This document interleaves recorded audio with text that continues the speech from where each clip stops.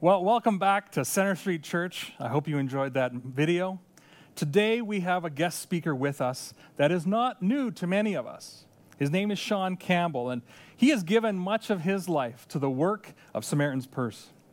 Today we're going to be talking about how Jesus is thinking about the nations. And at Center Street Church, we care about the nations. We want you to know that at Center Street Church, we want to introduce people to Jesus and then help them to become fully devoted followers of Him around the world. Now, we do this locally through ministries of our church as we introduce people to Jesus and then invest our church family to help us become fully devoted followers of Christ in our daily lives. Now, but we don't stop there. This is why we go global.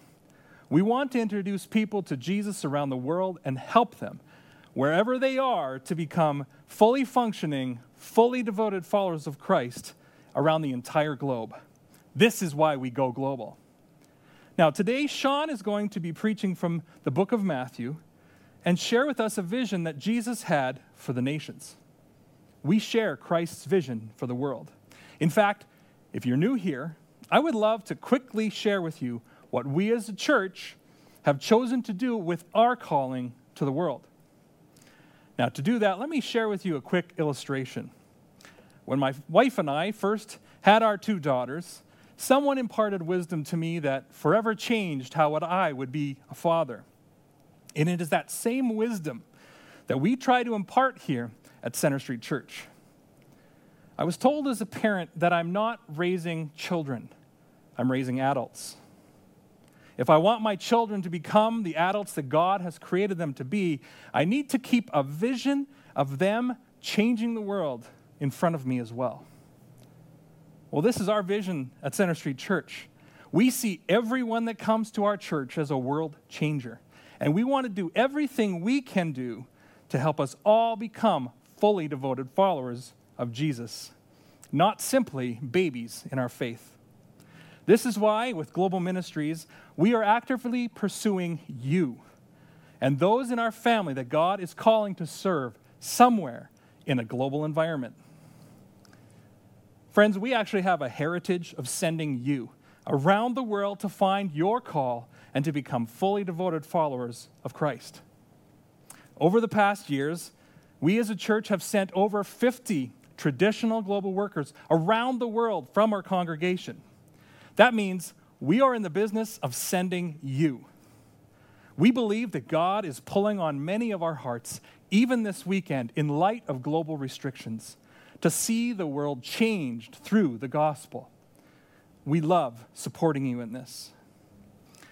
If you remember, this past January, we had a Global Ministries weekend focusing on how God uses artists of all kinds to change the world through the art of mission. We prayed and commissioned close to 2,000 of our own people to be able to use their gifts and skills on mission. We love getting behind what God is doing in you and bless you in it. Did you know that over the years, the church, Center Street, has sent over 1,000 people cross-culturally to impact their global neighbors for the gospel in many different short-term missional activities? At Center Street Church, we believe in you, and we believe that the local church, in action, is the sustainable presence of Jesus in its community. So we have chosen to help grow and establish local churches around the world to ensure that sustainable change happens everywhere God calls us to. For when the local church is established, it will send its people too. Did you know that we actively are working with over 300 of these churches globally to help introduce people to Jesus and help them to become fully devoted followers of Christ in many nations of this world? Now, for some of you, you may have a passion that God may bring you an opportunity to devote your lives to a specific ministry. Well, this is actually why we have chosen to work with like-minded agencies locally, nationally, and internationally who share our vision for the world. Some of our own people, in fact, help to lead these agencies, and as God has continued to grow them as fully devoted followers of Christ. And many of you have chosen to serve these agencies as part of your own process of becoming fully devoted. Did you know that we partner with over 50 of these like-minded agencies locally, nationally, and internationally to make that gospel impact? Well, as we prepare to hear Sean and what he has for us today, let me give you a snapshot of how we can help people in the light of global uncertainty and significant disaster. As you may have heard lately, a great tragedy has fallen upon the people of Lebanon. We grieve with them for this massive loss. We partner with you to pray and to generously give.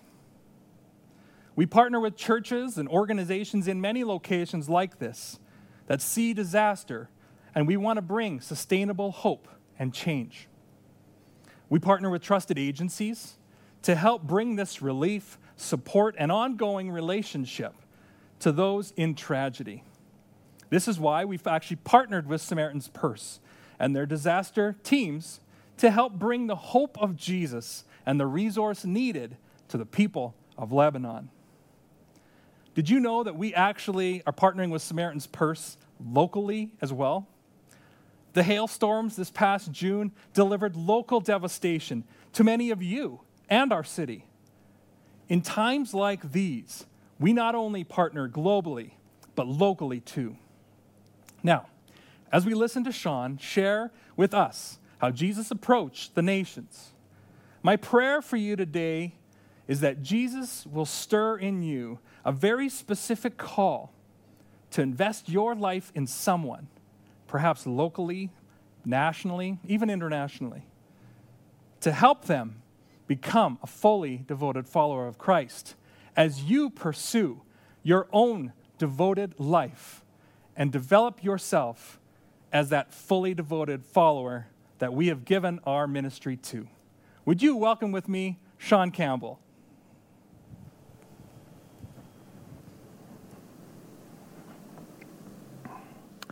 Thank you, Center Street family, for inviting me today.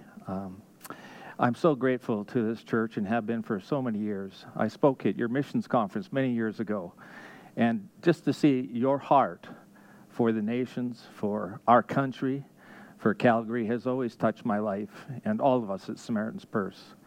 Today we're going to continue in the series from Matthew, talking about Jesus and the nations, and Jesus being the hope of the nations.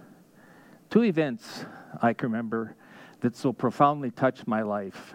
Back in 1991 in November, I was in eastern Croatia in a town of Vukovar. And in that town, the Serbian soldiers had come in, and they had killed dozens of children in cement mixers. And I remember talking to one of the governing officials at that time, and he looked at me and he said, "You know, Sean, we have no hope. We have absolutely no hope." About a year later, I was down in Mostar in Bosnia, and I met a 14-year-old girl. And this 14-year-old girl had been raped by Serbian soldiers. And I remember I asked her that question that I probably should have never asked. But I said to her, "How many times were you raped?" And she looked at me, "Listen, one time is too many times." She had been raped over 150 times. And the doctor who was caring for her looked at me and said, "Sean, we have no hope." And today I want to talk about Jesus being the hope of the nations. You know, that people can survive so many different things. I've been over 150 countries, and I've watched some of the most horrific things you've ever seen. And I've watched that people can survive often without shelter. They can survive without food. They can survive without, the various things, medicine even, that we'll bring to them. But the one thing that they cannot survive without is hope. And how good it is to know that your church is a church that's interested in bringing the hope of Jesus to the nations. Let's take a look at today's passage. It's from Matthew chapter 12, verses 15 through 21. Let's read together. Aware of this, Jesus withdrew from that place. A large crowd followed him, and he healed all who were ill. He warned them not to tell others about him. This was to fulfill what was spoken through the prophet Isaiah. "Here is my servant, whom I have chosen, the one I love, in whom I delight. I will put my Spirit on him, and he will proclaim justice to the nations. He will not quarrel or cry out. No one will hear his voice in the streets. A bruised reed he will not break, and a smoldering wick he will not snuff out, till he has brought justice through to victory. In his name, the nations will put their hope. Just a couple things I'd like to say about the context. You know, at this time, the Pharisees were plotting to kill Jesus, and he withdrew from them. He went to probably a lonely place, a quiet place. He's trying to get away from what was happening. And if you think about it, the large crowds that followed him, they did this with Jesus a lot. Sometimes Jesus would turn to them and say, you know, if you're not willing to take your cross, to pick it up and follow me, you're not worthy to be my disciple. Other times he said, if you don't hate your mother, father, brother, or sister, you're not worthy to be my disciple. Large crowds followed him, and it says he healed them all. Can I just say this? God still wants to heal. I believe with all my heart that God continues to this day to heal people. Now we say, well, how come he doesn't do it all the time? God's plans are bigger than ours. It's hard for us to always understand why God does what he does. Sometimes God says no, and his grace is sufficient. But there are other times where God says, listen, I still heal. And I went through this a lot in my life. When people would come up and say, hey, Pastor Sean, we want to bring someone forward. And when I was a pastor just for 3 short years, would you pray for their healing? Now, I'm always excited when you pray for their healing, but what if God doesn't heal them? But I've realized it's our privilege as God's children to ask. If my children, when they're younger, if my grandchildren come to me and they say, Grandpa, would you do this? It's hard for me to ever say no. And I think that we need to ask God. Don't be afraid to ask for healing. God may say no. He may say, it's not the time. I've got something better in store for you. My grace will be sufficient for you as you go through this time. Can I just say this too? Oftentimes with God, he can heal instantaneously. But more times than not, I've watched him heal in increments. Do you remember the story about the blind man who came to Jesus? Jesus took saliva and he rubbed it in his eyes and he said, listen, can you see? He said, well, I can see people, but they look like trees. He did it again and finally he could see. There are other times when Jesus healed instantaneously, but sometimes he heals incrementally just because he wants us to continue to trust in him. And if you're going through one of those times now and you want someone to pray with you for healing, I know there are people in this church who will gather around with you, anoint you with oil. In the name of Jesus, ask God to heal you. Remember, God still wants to heal. Then he says to them afterwards, he says that he healed all those people. He said, don't tell anybody. And I've often wondered why that is. Wouldn't it be great if they all went out and they started telling everybody about Jesus? But he said, don't tell anybody about me. It's not my time. It could be that Jesus knew that the Pharisees, remember when Pastor Ashwin was talking, he said it's the comparison between the Pharisees and Jesus, the boisterous, the ones who wanted all the claim and fame, the Pharisees, and here's Jesus, the meek one, the humble one, the gentle one. And it could be that comparison, and Jesus just in his own way said, listen, I'm not into that right now. You don't need to proclaim my name. But in case we forget, in Matthew chapter 28, the last words that Jesus gives to us in that book, he says, go into the nations and proclaim me. Tell others about the good news of Jesus Christ. He gave us that commission. Now's not the time to be quiet any longer. Now's the time to speak up and tell others about Jesus. Well, now we're going to get into the prophecy. You know, this prophecy comes from the book of Isaiah, chapter 42. It was given 750 years before this time. Matthew was very concerned about connecting for the Jewish people and all the listeners and making sure that they understood that this Jesus that was prophesied is the Jesus that's living. The Messiah that they prophesied in the Old Testament is Jesus himself in the New Testament. This is the 9th time. This is the longest passage he quotes. And it gives us a glimpse into what God had given the prophet Isaiah 750 years earlier about the coming of Jesus. There are 4 things that I want you to remember. Here's the first one, verse 19. Who is this servant? Here is my servant who I have chosen, the one I love, in whom I delight. Listen, this servant is Jesus. You know, when I grew up, I was part of a Catholic church, and I was in catechism. I always knew what the answer to the question was.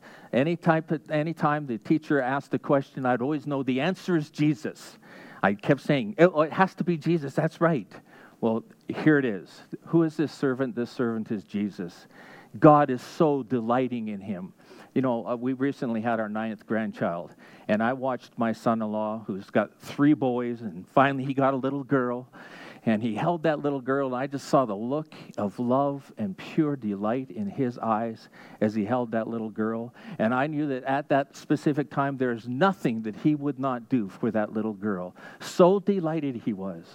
And if any of you have ever held one of your own newborn babies close to your chest, grandpas, fathers, mothers, grandmas, if you've ever held that little child close to your chest, and that look of pure, unadulterated, unbridled love that you have for that child, you delight in that child.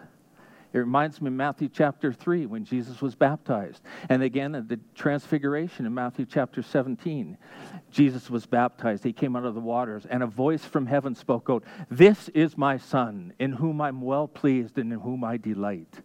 At the transfiguration, the same thing happened. That same voice, "This is my Son, my beloved Son. I delight in him." But it adds, "Listen to him." Let's go on to the next one. We know who the servant is, and this is what the servant will do.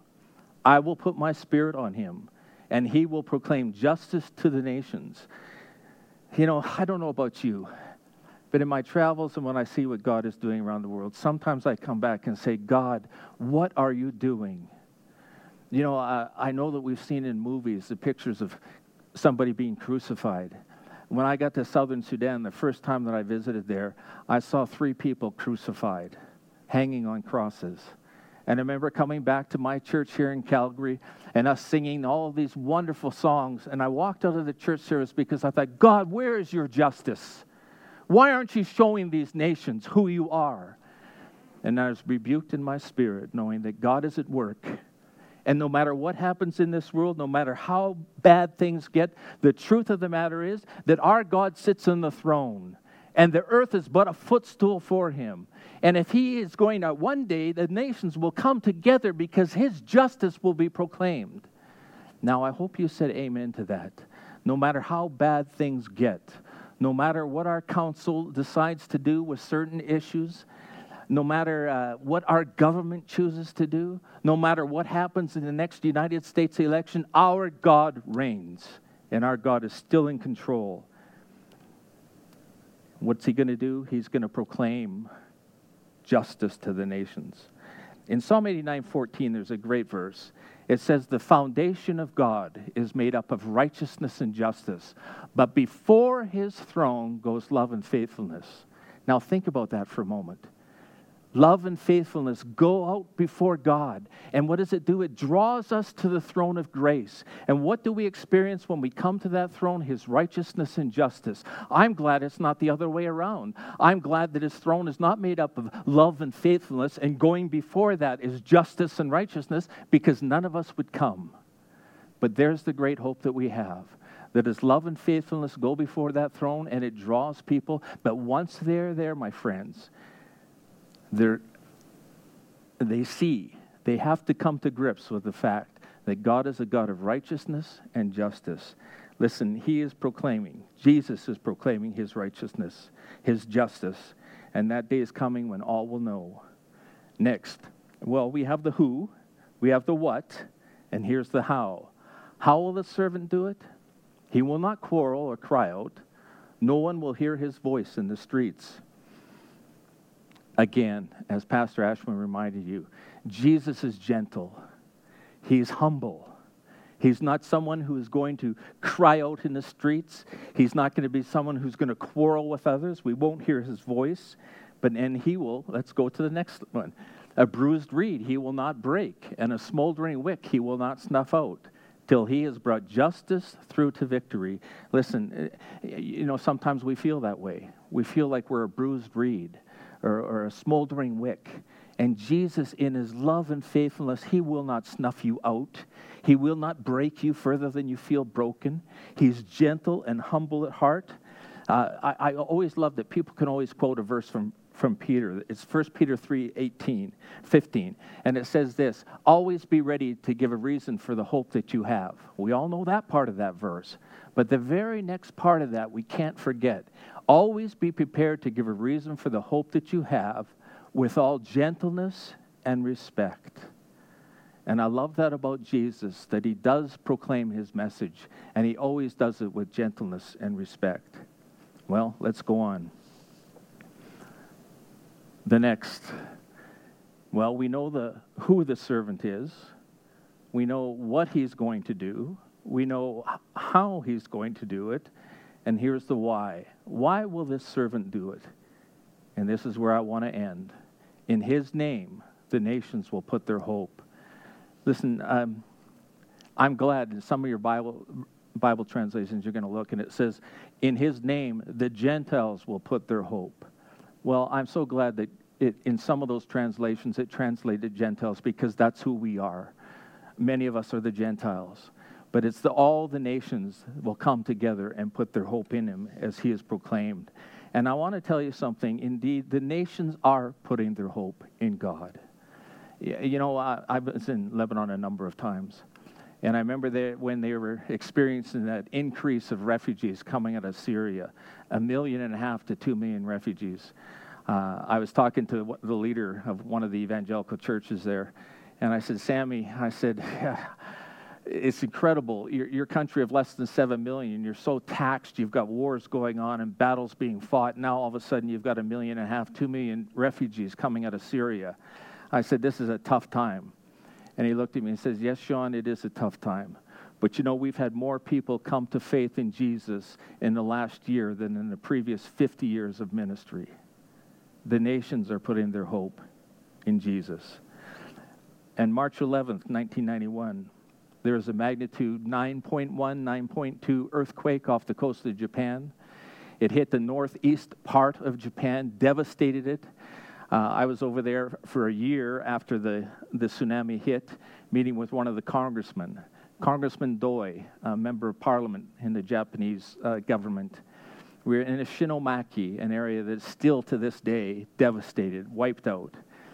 And I was sitting with him, and I said, listen, when I get back, what do you want me to tell the churches? He thought for a moment, which I appreciated, and then he said this, and I'll never forget it. He said, we've had you tell people back in Canada, we've had 1,500 years of Shintoism, 1,500 years of Buddhism, and we've had 150 years of Christianity. Sean, Christianity is the only religion that gives our people hope. You know, it's not surprising to me that disasters are happening around the world in places that yet need to hear the gospel. If you had told me 25 years ago that the Middle East would be so open to the gospel now, if you told me that there would be a church in Erbil, northern Iraq, that if you don't get there half an hour early, you're not going to get a seat. If you'd told me this 25 years ago, I'd say you're crazy. But the Middle East is being cracked open, and the gospel is touching and changing people's lives.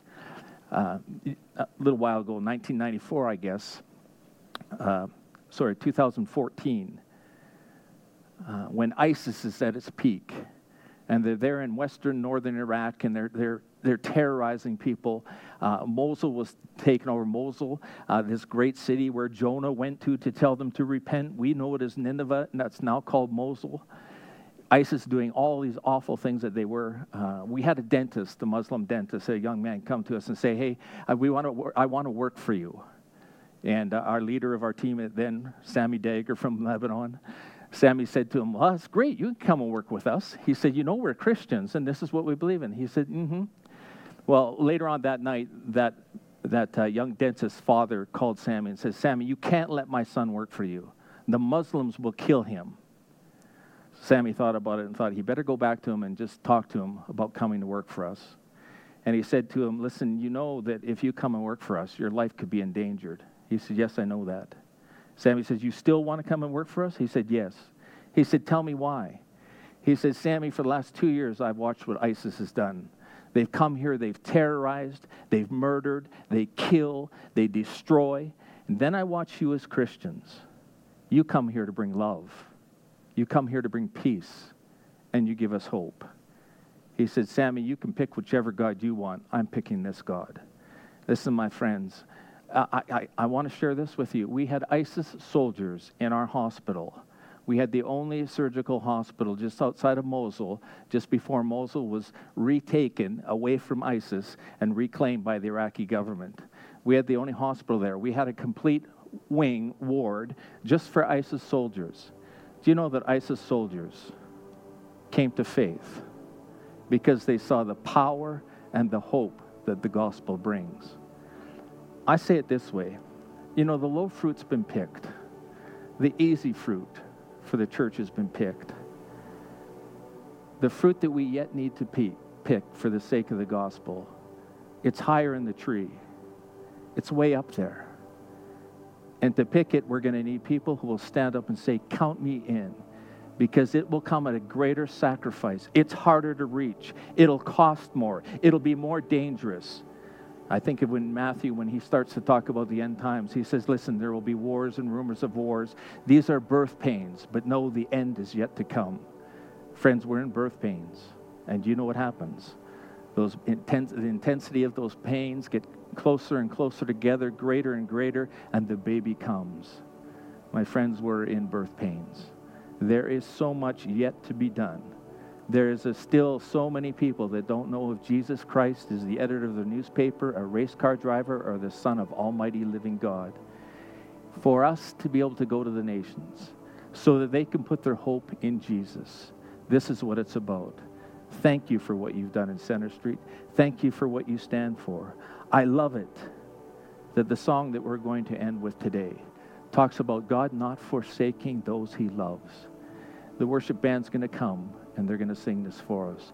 But know, my friends, that Jesus is not only our hope, but he is the hope of the nations. God bless you.